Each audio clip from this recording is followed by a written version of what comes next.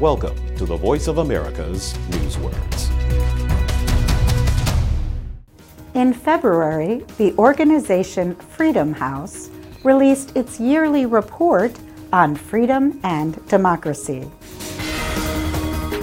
Retreat. The report says that for the past 13 years, there has been a decrease in freedom around the world. Countries have struggled with debates that are a part of democracy. The report says gains were made in the late 20th century, but for now, democracy is in retreat. In this example, retreat is the act or process of backing away from something. In war, a retreat is a movement by soldiers away from an enemy because the enemy is winning or has won a battle.